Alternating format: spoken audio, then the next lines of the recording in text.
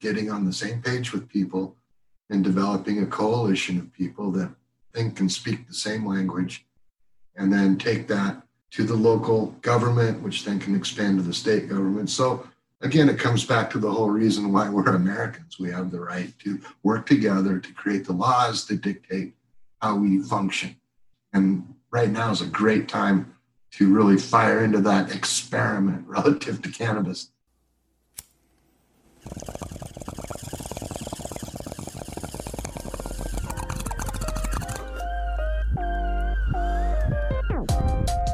You're listening to Be Blunt, the podcast for cannabis marketers, where your host Shada Tarabi and her guests are trailblazing the path to marketing, educating, and professionalizing cannabis. Light one up and listen up. Here's your host, Shada Tarabi. Hey friends, welcome back to another episode of To Be Blunt. I'm your host, Shada Tarabi, and today's guest isn't your typical marketing chat, but it has a lot of overlap with marketing, which is why I think it's an important subject to put on your radar.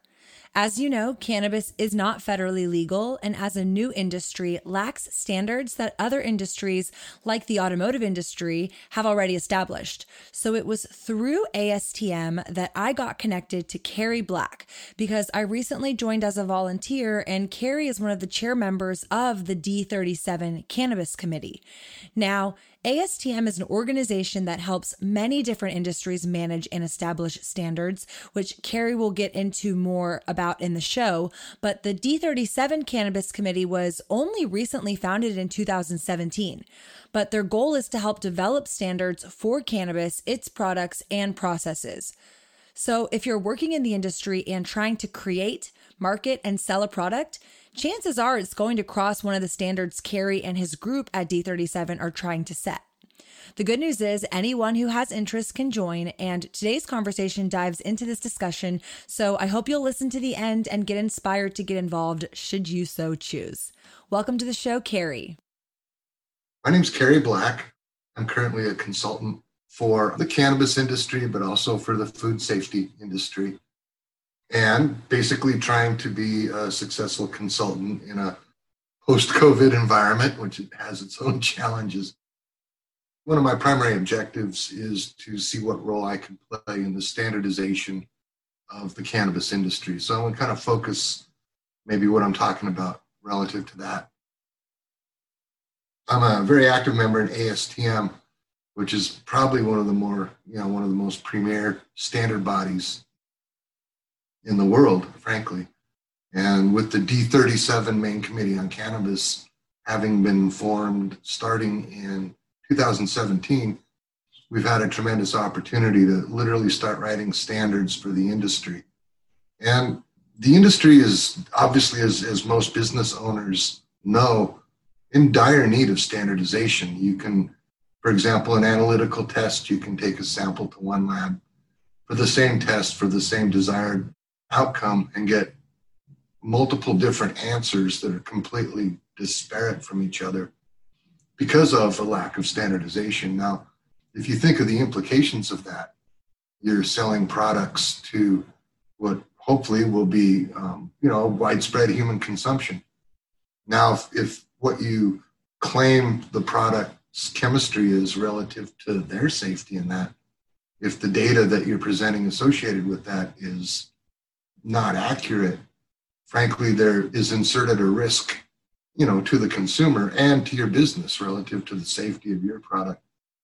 And to that end, we're putting tremendous amounts of effort into standardizing test methods that not only are accurate and validatable, but also are affordable.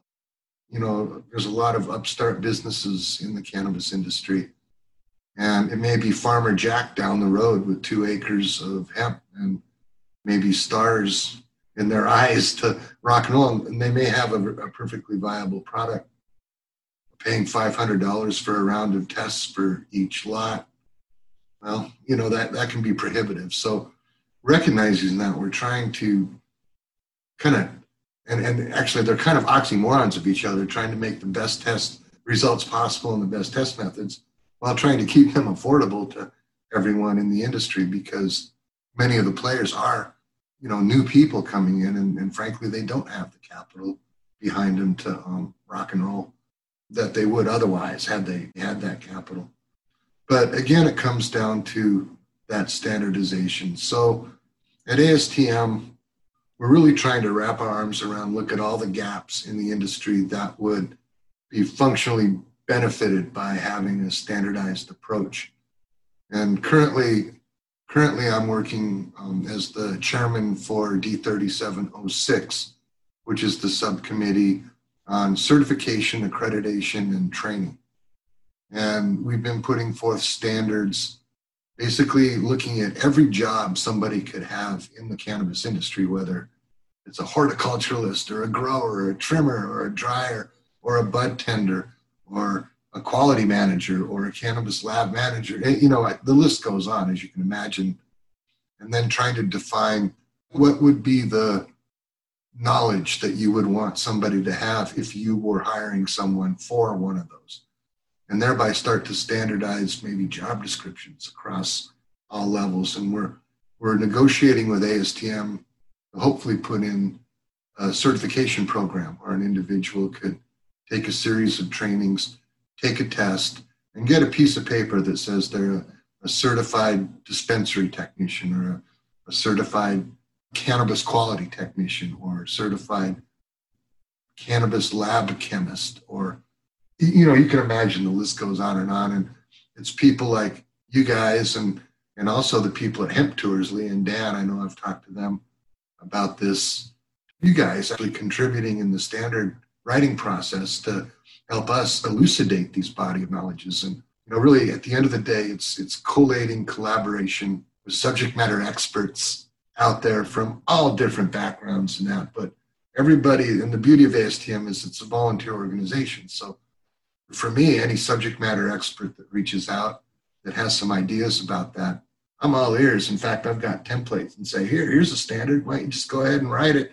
I'll sponsor it and we'll get it through and maybe by increment help to standardize the industry. Now, that's just within like a certification training thing. And I can see incredible value for that, particularly in a fledgling industry where, you go to GM and you want to be a quality engineer. Okay? The first thing in their job requirement says 8 years of experience, blah, blah, blah, right? Well, there's no 8 years of experience in cannabis, right?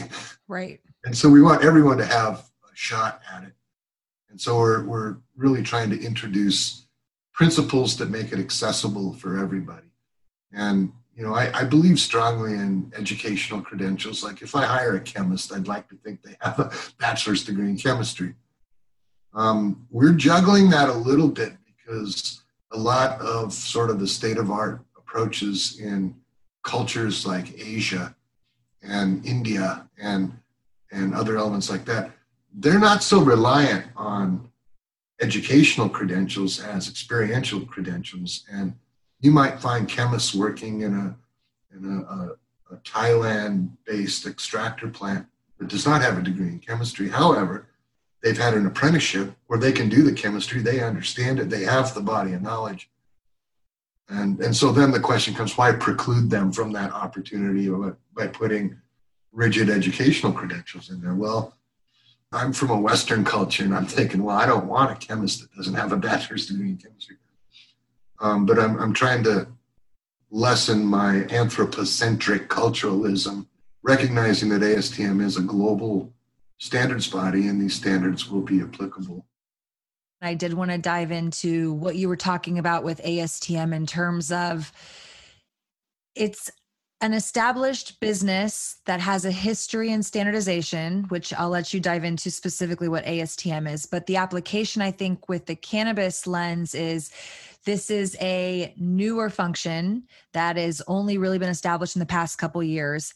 And it's a volunteer effort. So everybody who's participating, like you're saying, you're leading these, committees or these subcommittees. You mentioned Leah and Dan from Hemp Tours. Shout out to Leah and Dan. We had Leah on one of my very first episodes of this podcast, which was a really great episode. So hopefully people can go back and listen to that episode. She's based here in Austin with me, but that's kind of how I got connected to you, was through Leah because personally, I wanted to learn more about how I could help have a role in setting some standards for this industry. So to kind of create that pulse for people listening, I'm a business owner in the space. I'm very education forward. I also acknowledge that the industry is very immature. And so realizing that no standards are really set, it is the wild, wild west. And I think to close the gap on something you kind of were touching on between Western culture versus Eastern culture and kind of maybe their approach to this, you know, I remember in the early days of cannabis culture, there had been a few educational entities, schools maybe that had popped up. I know Oaksterdam is a popular one. It's, you know, not maybe accredited. You're not getting a real degree in this, but it at least gave some parameters and structure for educating and making someone more knowledgeable about this plant.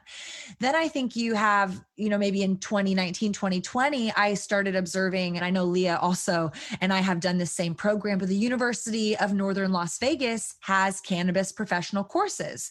So you're starting to see it's not an accredited course yet either. However, you're seeing it be brought into more mainstream or more common in the traditional education category. And so it's kind of interesting where I think you and ASTM sit is standardizing it from an industry perspective, but also acknowledging it's not just the educational component, because there really is nobody in an educational environment saying, hey, this is how you study cannabis chemistry. Hey, this is how you study cannabis extraction or, you know, cannabis marketing. Like there's not a specific course at a university, to my knowledge, presently that gives somebody that degree, quote unquote. Actually, there is. There is one. Northern Michigan University offers a bachelor's degree in the cannabis sciences. Oh, wow. Okay. So specifically on the science side though, right?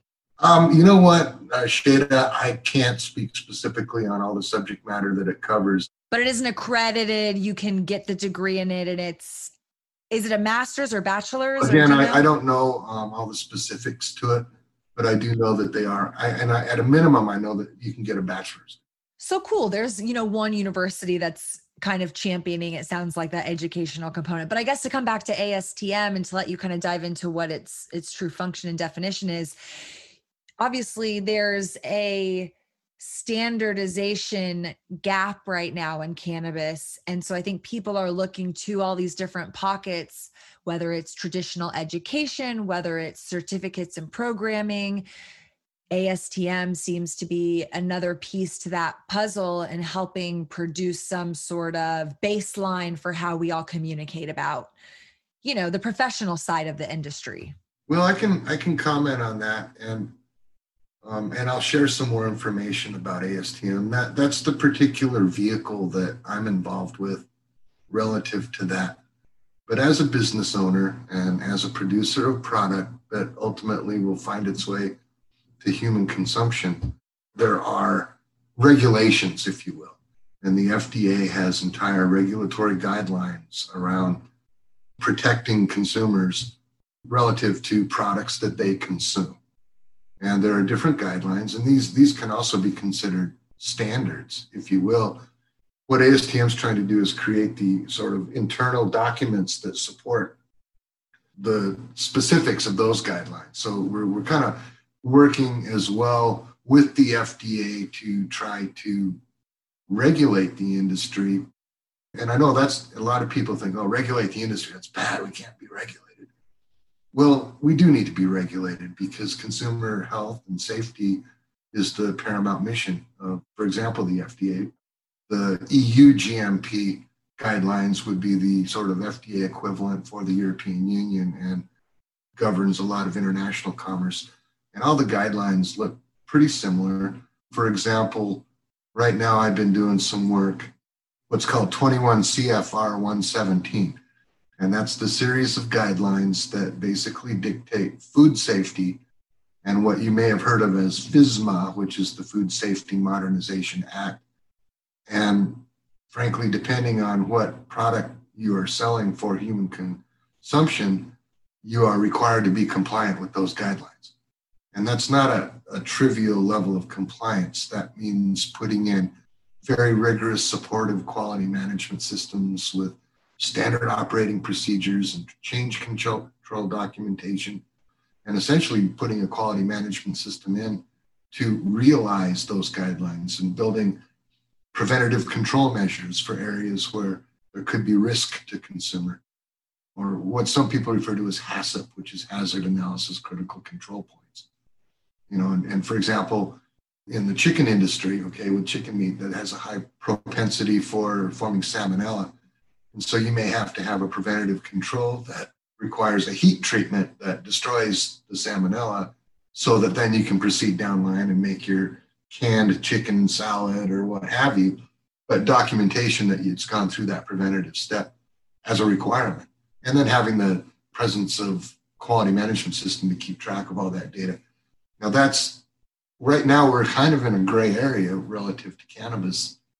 Technically, CBD by itself is still illegal, and it's illegal to transport it across state lines for commerce. Okay, but you can buy CBD products all day long online, which is frankly in direct violation of the current status of that. And so the way to change that is what people are lobbying and working on, is changing the schedule assignment from the DEA's schedule rosters. And then at some point it can become considered a food product. And right now it's acknowledged that it's kind of in a gray area.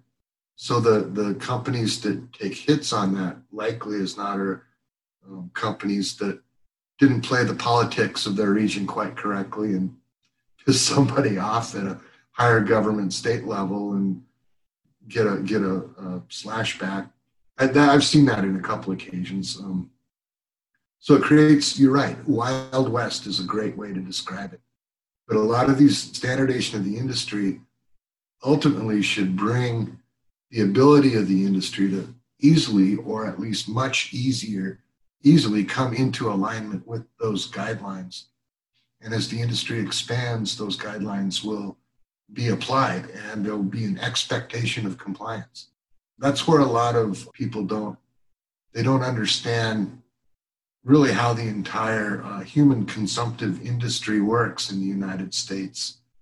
And hopefully through our standardization and our communications with people, we can really kind of create these programs that will allow people to step into those regulatory arenas with confidence and with understanding, and hopefully with standards that not only support those guidelines and compliance to those guidelines, but assure consumer health and safety at the end of that road.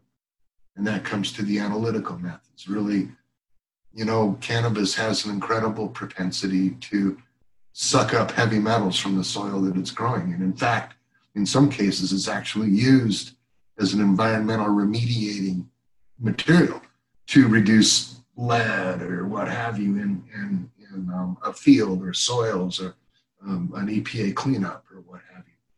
Well, it's important that we have analytical methodology to define how much heavy metals is in our particular product, because I know that several companies just within the last couple of weeks were shut down by the FDA for high lead in their product. They didn't know. And in fact, one of them had COAs from a third-party lab saying they were perfectly good to go. Guess what? Those COAs weren't worth a darn. And then it comes back to, well, what standard did that lab use? And were they ISO 17025 certified? Did they really know what the heck they were doing? Were their instruments calibrated? All those questions come into play.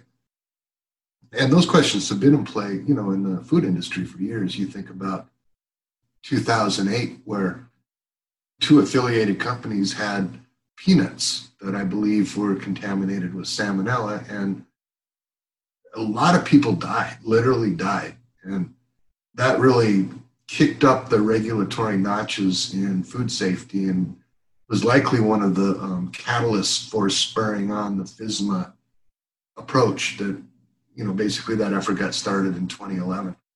The way the world is changing anyway, it comes again back to, and I'm going to always come back to this, standardization and understanding the standardization, why we are standardizing.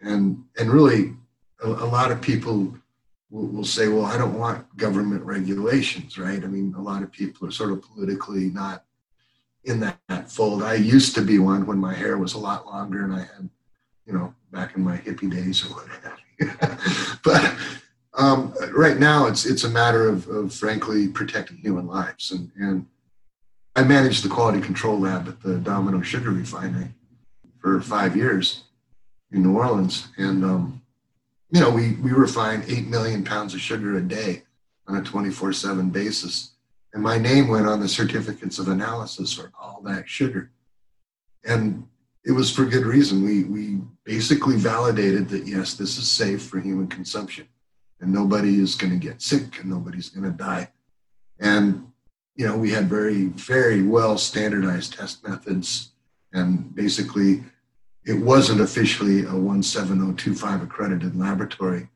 but we followed those guidelines. So if we wanted to pay the $30,000 to get that certification, we could have. We chose not to. We just chose to run that lab in such a way that we could go to a court of law and defend our analytical results if we needed to, which we never did, and that's fine as well. But that whole aspect of standardization, again, I'm coming back to that. All business owners and all people that even are marketing these products need to have an awareness of that.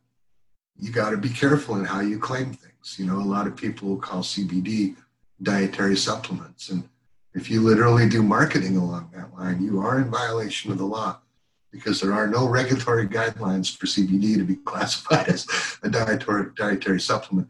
And the FDA will definitely be knocking on your door if you're marketing under those kind of premises.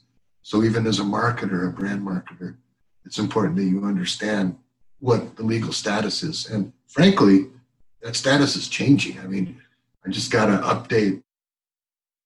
Last week, the FDA put out their proposed guidelines for running clinical trials for cannabis products. Now, that's huge and that's beautiful, because these things come incrementally, right? So now they're saying, well, let's take a critical look at actually putting guidelines and doing clinical trials, which, basically opens the door for bigger sources of R&D cannabis.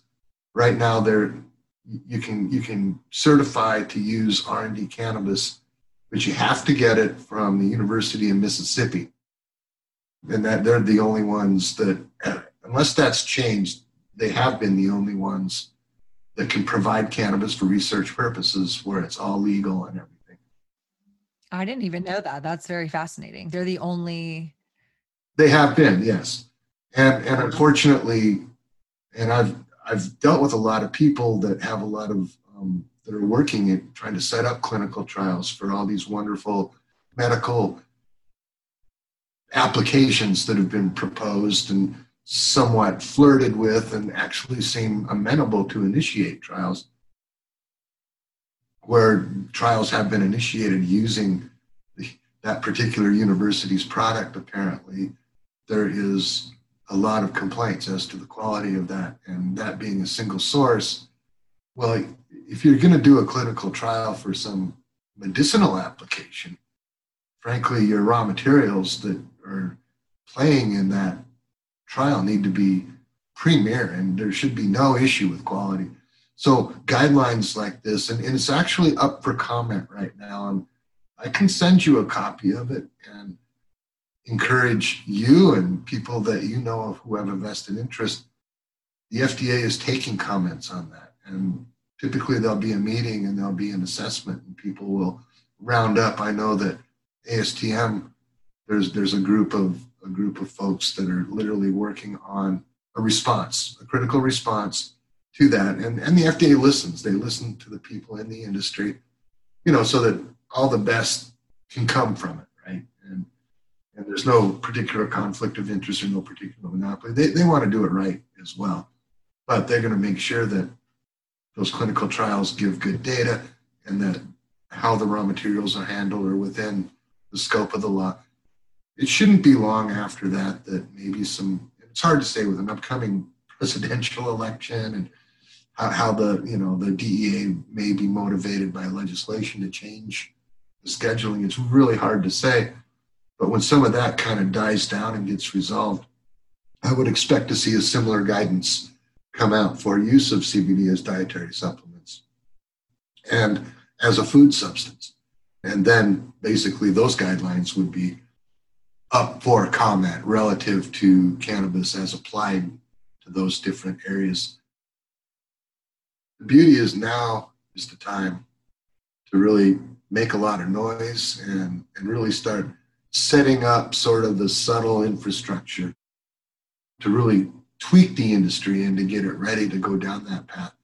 Whether you like that path or whether you don't like that path, as long as that's right, our government functions the way it functions, that is the path that human consumables will be affected by. So position yourself as best as you can, and the more standardized the approaches are, the better it will dovetail into that carpentry process, if you will. So anyway, that's I'm going to quit preaching now. No, I love that. And I want to kind of come around to another part of the topic that you were addressing around, the industry is moving towards regulation, whether we like it or not. And speaking from my own personal experience, purchasing cannabis products outside of a legal market, there was no what's in my product? What am I getting? I was just buying weed. I just wanted, the output of being high or stoned, which I do personally enjoy that effect, but there was no education. There was no understanding.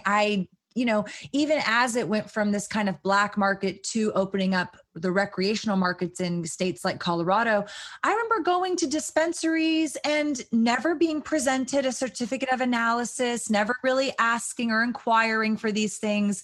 But I think as you see cannabis become more widespread, especially with the CBD and hemp market, I think really opening up this wormhole of, whoa, we're not just selling pot to people anymore. This is a really serious industry and it needs this attention. And so I think that's where consumers, as well as these business owners who are coming into the space, just are really kind of not aware, like myself included. I've never, like I said, asked for a certificate of analysis as a marijuana consumer, but as a CBD consumer, that is becoming the norm to expect that. And then to even step back further from that, my understanding, which it sounds like is accurate, is because there's no standardization when it comes to testing, even testing within a state, there are still discrepancies on how the machines are calibrated. What are they testing for? What is the material at? What stages the material need to be in? And so I think that is producing these inconsistent experiences, which, to your point, and punctuation, it's really to benefit the consumer from a health perspective. We want to make sure that the products that they are purchasing deliver on what not only they're supposed to do, but from a health perspective, make sure that it's actually healthy for you to be consuming and putting in your body. And just on the point alone of how, it's a beautiful thing that hemp is so absorbent. But I think the counter to that is, unfortunately, it can absorb some negative chemicals and pesticides and heavy metals. And then that's an extra precaution for the brand who's extracting, or if the brand is purchasing from somebody who else is extracting, they need to be aware and know those things are pieces that they need to address or be conscious of. And so it's just, I think, everything you're saying, I'm personally benefiting from. So I know that the audience is going to get some great tips on what to be thinking of, because like you said, it's changing very fast. And then from a city to city, state to state level, it's further fractured. Yeah, it is. It's pretty crazy. And I was kind of laughing about that. Of course, with the Farm Bill of 2018, hemp became legal, if you will. Well, what's hemp, right? It's cannabis sativa. What's marijuana? It's cannabis sativa. There's some other subspecies, if you will, and that. But at the end of the day, you have a plant that's half legal and half not legal. And it all depends on the amount of THC that is present in that plant. And if it's less than 0.3 weight percent, then it's legal. If it's not, then it's not. But the cannabinoids are still illegal. So here you have a plant that's like fractionally legal depending on where you're at. Again, the Wild West. Again, lack of standardization. I know, it all points back to just the very reality of like we just, I feel like we're just scratching the surface. Oh, absolutely. And really trying to rein in order from chaos.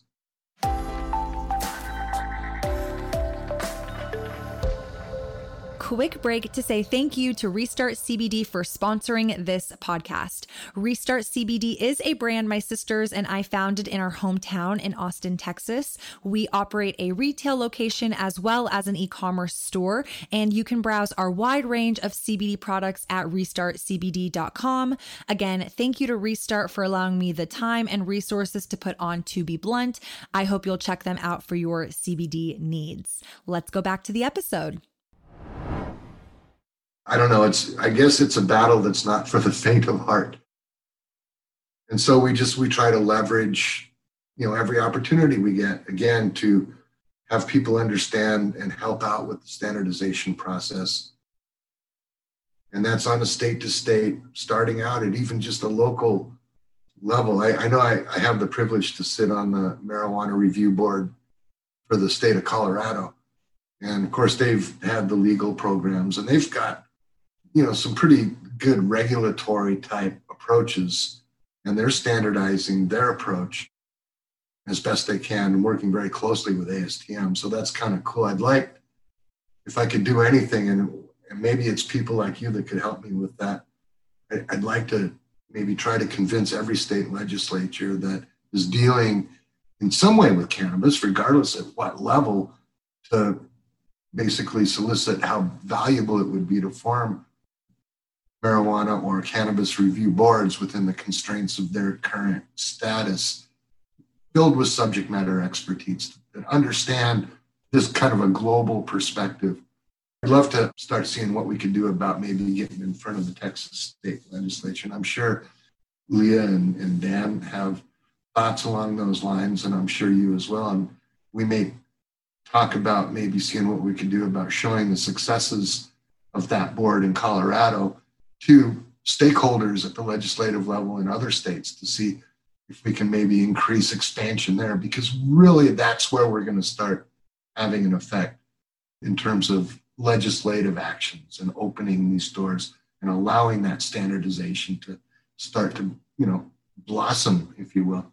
Well, I think people are a little afraid of, just to add, I think people are afraid of this consistency. It's a little bit, people want their proprietary idea, but at the same time, if we're all in our own silos, not standardizing, not communicating, not agreeing on some base level, this is what is right, this is what is wrong, then I don't think you're really going to see the industry flourish. And I think that you're seeing that kind of happen with each state there's surely California and Colorado are learning from each other, but they're both very different setups.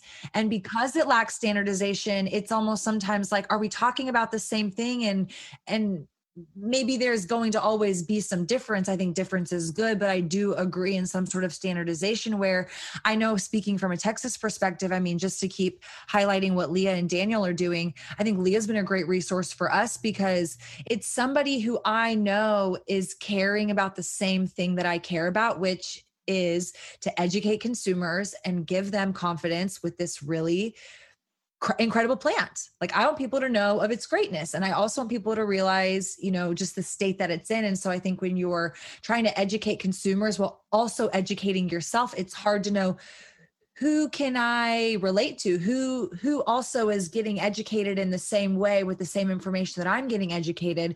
And so again, Leah has been really helpful for us from a business perspective, just to be a resource of someone who, at least between her and I and our kind of small community here in Central Texas, we're speaking the same language, and then I think that pours into, which I do want to get into, ASTM's involvement. I'm not as involved as you, but I want to continue to lean into being as involved as possible. I do think it's important. If you are a brand in the space, if you have skin in the game, it's not just, okay, I'm here to make a cannabis product and cash out. It does, I think, require you to honor the industry and honor the growth of this plant by stepping forward into whether it's creating these standardizations, setting up a board, being a part of a board, submitting comment and volunteering into organizations like ASTM to help with standardization. Like, I just think there's so many options where members of Texas Normal, get involved to help have a seat at the table. So you're all communicating on the same thing versus where I think the industry before was like, oh, well, those people are doing something over there and I don't want to tell them how I'm doing it. I'm just going to let them keep marketing or not getting their products tested a certain way. It was all like, this is my secret and my, privacy. And now I really think that's honestly like part of why I personally wanted to launch this podcast was let's get on the same page. Let's talk about it. No, I agree. And really to that point, at the end of the day, there will be regulations put in place that dictate how you run your business. And just ask yourself the question, do I want to play a role in what I'll be doing, or do I just want to be told what I'm doing? And if there's an opportunity to literally play a role, which is happening and which is happening more and more, then darn it, get out there and play a role. And it's kind of like my dad used to, like if I was complaining about the president and my dad said, did you vote? I said, well, no. He said, well, I don't want to hear it. You have nothing to complain about it. Right, same idea. We all have the power to actually influence, and especially now in this burgeoning industry, it starts at the local level and it extends to the state level and then to the federal level and then to the global level, believe it or not. And really trying to get it all on the same page is, it's basically defining careers. Hopefully. But anyway, so no, your point's really well taken. You don't have to divulge confidential or intellectually proprietary information to be able to participate in a process relative to what future regulations might become. Having expertise and understanding where maybe weaknesses are that could be addressed. You don't have to, it's not going to divulge confidential kind of stuff. As you said, getting on the same page with people and developing a coalition of people that think and speak the same language, and then take that to the local government, which then can expand to the state government. So again, it comes back to the whole reason why we're Americans. We have the right to work together to create the laws that dictate how we function. And right now is a great time to really fire into that experiment relative to cannabis. And I'm kind of excited about it from that perspective. It makes me feel patriotic. I couldn't agree more. I think it's a beautiful opportunity that we have to bring more awareness and education to this plant and to help have a hand in changing, its legal status, and hopefully through this process, not only provide standards, but really get full research done so that we can hopefully remove it from the Schedule 1 list and give it proper access. And it's just a really exciting time, like you said, to be in cannabis. And again, I emphasize this, I feel like every episode, but hopefully people really take it to heart. It's what you said, you can be the recipient of the regulations, or you can help be someone who's driving that. And so you kind of had touched on, and I want to dive into this last point before we wrap up, but when there's open public comments, whether it's participating in ASTM, which I will ask you to share with everybody how they could get involved, because it is open to anybody in the cannabis and beyond industry who wants to contribute. But you mentioned, these open comment periods by the FDA. I know that Texas just issued the smokable ban, and there had been multiple public comments for the Department of Safety and Health Services to hear from not only business owners or people in the industry, but consumers as well. And I think that's something that I personally try to champion is get involved. Like you said, on a local level, on a state level, on a national level and beyond, like there's different organizations and ways for you to contribute and to make your voice and your opinion heard. And it is really exciting. I think personally, when I was first getting into cannabis, I was a little bit more reserved because, does what I believe stack up to what everybody else believes? But as I kind of kept pushing through the industry, I realized we're all learning together. And that's why my voice is equally as important as somebody else's voice, because together it's those opinions that are coming and forming what is, that new standard. And so I know I've been a member of ASTM for a very brief amount of time, but even just observing the practice and the communication and the cadence for how these conversations are happening, it's very collaborative. And I know that it's a small role I get to play in helping establish some of that standardization. So actually, it's as big a role as you want, technically. Thank you. Yes. It's a lot of work, and it's a lot of work to write a standard, and it's a lot of work to get it through the process. But the networking that goes on is you're working with the best of the best in the industry that share that passion. And it's volunteers. So the more you want to do, ASTM sits back and says, how can we help you? And so to that point, as big a role as anyone wants, they can find within that arena. And I can just talk about that real quickly a little bit. Please. ASTM was founded in 1898. And basically what happened is in the course of the 19th century, we were building railroads all across the country. And somebody realized, well, guess what? That gauge is this and that gauge is this. And we found we had literally dozens of different rail gauges, which would preclude use of the whole system, right, at the same time. So it was founded in order to standardize railroad gauges, allow for, the same width between the rails so that the trains that were manufactured with the same width wheels and so forth, right? That was sort of the beginning of that. It was very successful. It basically initiated the Industrial Revolution through, viable transportation standardization. Then it expanded through the Industrial Revolution, basically creating different standards. Originally, the organization was called American Society for Testing Materials. That's what ASTM stands for. That name, however, more recently was basically thrown in the trash, and they kept the initials ASTM, but changed to ASTM International. And basically holding on to the acronym, but not defining a specific meaning for it, because no longer was it American, it was international, right? So that's why you see ASTM International and sometimes have a hard time finding what ASTM stands for. That was in 2001 that change occurred. And since then, ASTM has expanded its role in the global industries. We literally work directly with the United Nations, and we were acknowledged by the UN as the premier international standard body. Currently, ASTM has over 140 technical committees, and each technical committee governs some aspect of industry, right? And that's D37 happens to be the technical committee with cannabis. And there's 139 other technical committees spanning every industry that you could ever think of, and with people and subject matter experts writing standards pertinent to those different technical committees. And so, there's essentially lots of people involved, lots of governments involved, the UN's involved. And so that kind of helps with the, the advancement of the thing. I was just looking at some different stuff here. So given the scope of that, if I can take you to the formation of D37, which is the Cannabis Main Committee, was founded in 2017. And currently there are multiple subcommittees within that main category. O1 is indoor and outdoor horticulture and agriculture. That's looking at cultivation standards.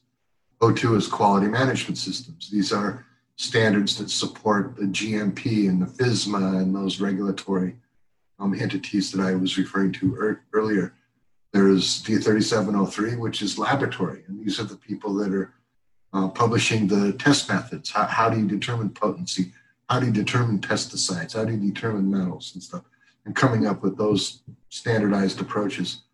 There's processing and handling, which looks at packaging and labeling and those things, standardizing those approaches. Security and transportation, personal training, assessment, and credentialing. That's my subcommittee that I alluded to earlier. Then there's a specific committee on industrial hemp, looking at specific hemp issues, particularly since the advent of the Farm Bill, and it not only looks at consumable hemp, but at industrial hemp, fibers, hempcrete, et cetera, et cetera. There's a new one, cannabis devices and appliances. It looks at standardization of delivery devices, your vapes, what kind of protective standards are out there.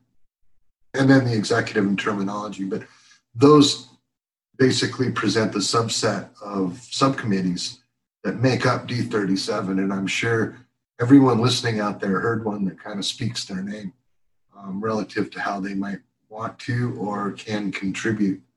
If anyone ever, has a desire to explore that further, feel free to contact me and I can steer you in the right direction. So we have these subcommittees. Now we identify, well, what standards do we need to write? And we decide, okay, we need to write a standard on doing a potency analysis with Headspace GC, or we need to do a pesticide analysis with liquid chromatography, tandem mass spec, whatever, and then subject matter experts get assigned to that and they go forth and they do the standard.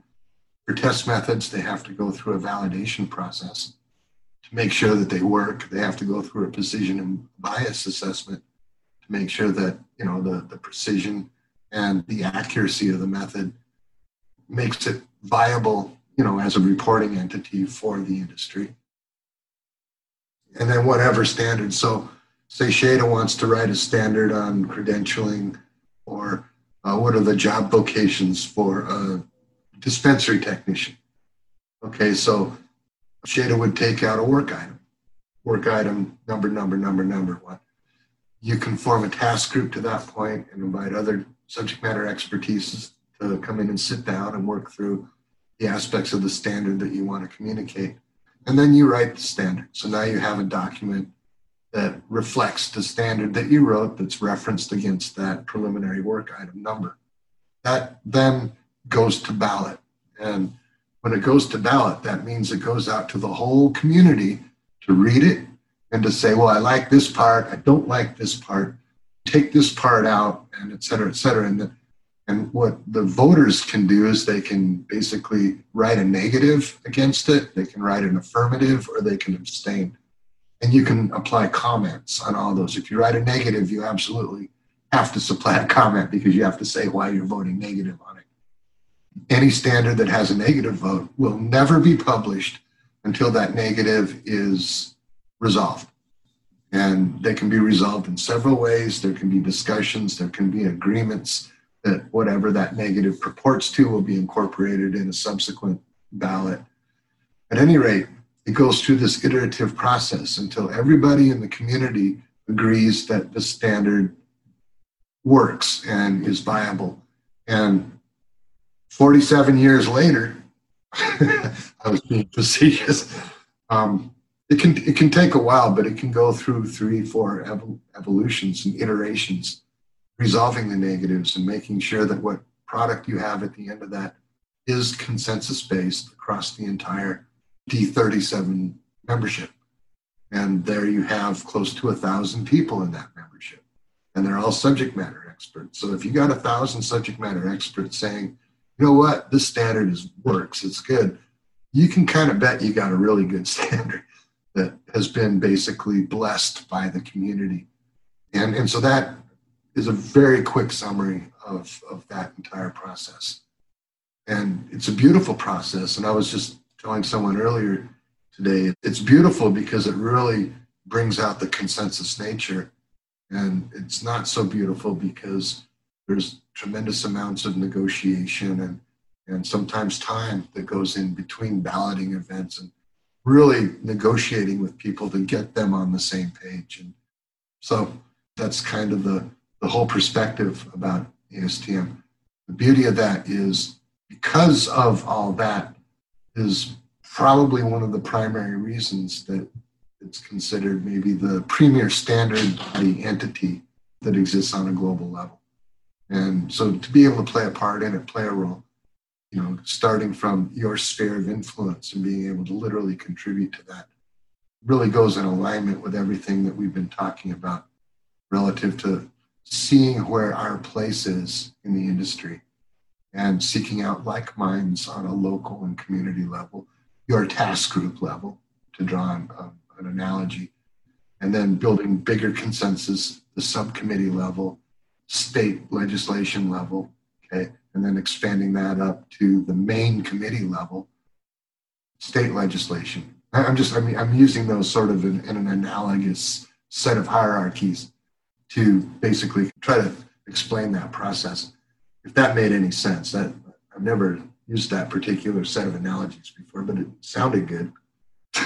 It made total sense. And I think to kind of sum it up to just creating that perspective and that image that you shared of when ASTM really was first established and having the emphasis on, standardizing railroad tracks and thinking of that industry and how much it's been around and how far we've come from those early days, and just seeing the Industrial Revolution happen and now being able to apply this same kind of approach to what we both know is a very high profit industry that is very, very immature and has a lot on the line still in terms of sorting out the consumer market as well as the efficacy of the products and everything that kind of falls in between. And so I hope people get excited from this episode. I know that you're very knowledgeable, and so it's a little bit more technical, but I think you did a good job articulating the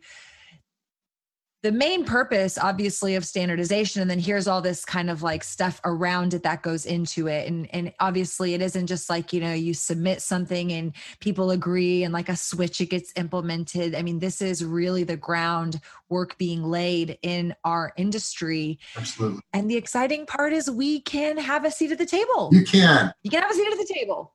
If anyone is interested and wants, maybe some introductions into the different subcommittees or need more about ASTM, I'm sure you'll put maybe my webpage or my email up that people can reach out, and I'd be happy to help out. The more people we have participating, the stronger our standards become, and that's at every level of participation. And so I can't say enough about the importance of that. Every journey begins with one step, and regardless of where that journey's going, we may be looking at what I call the agricultural revolution and likening that to the industrial revolution, the cannabis revolution. Maybe that's more appropriate. That is our future. I believe it.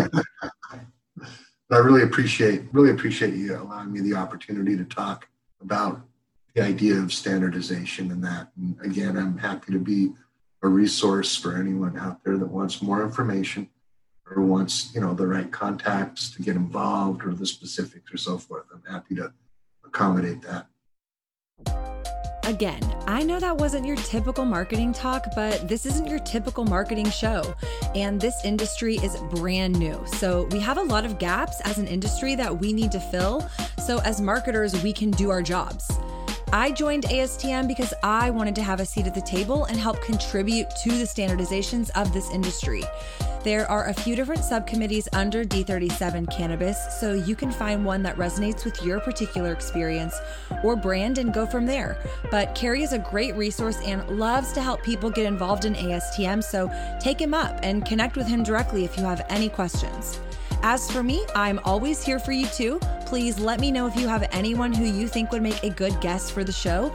I aim to continue to make this a valuable hour for you, so let me know what's working, what's not, and how we can continue to grow and talk about marketing cannabis together. So let's keep the conversation going until the next episode. Bye.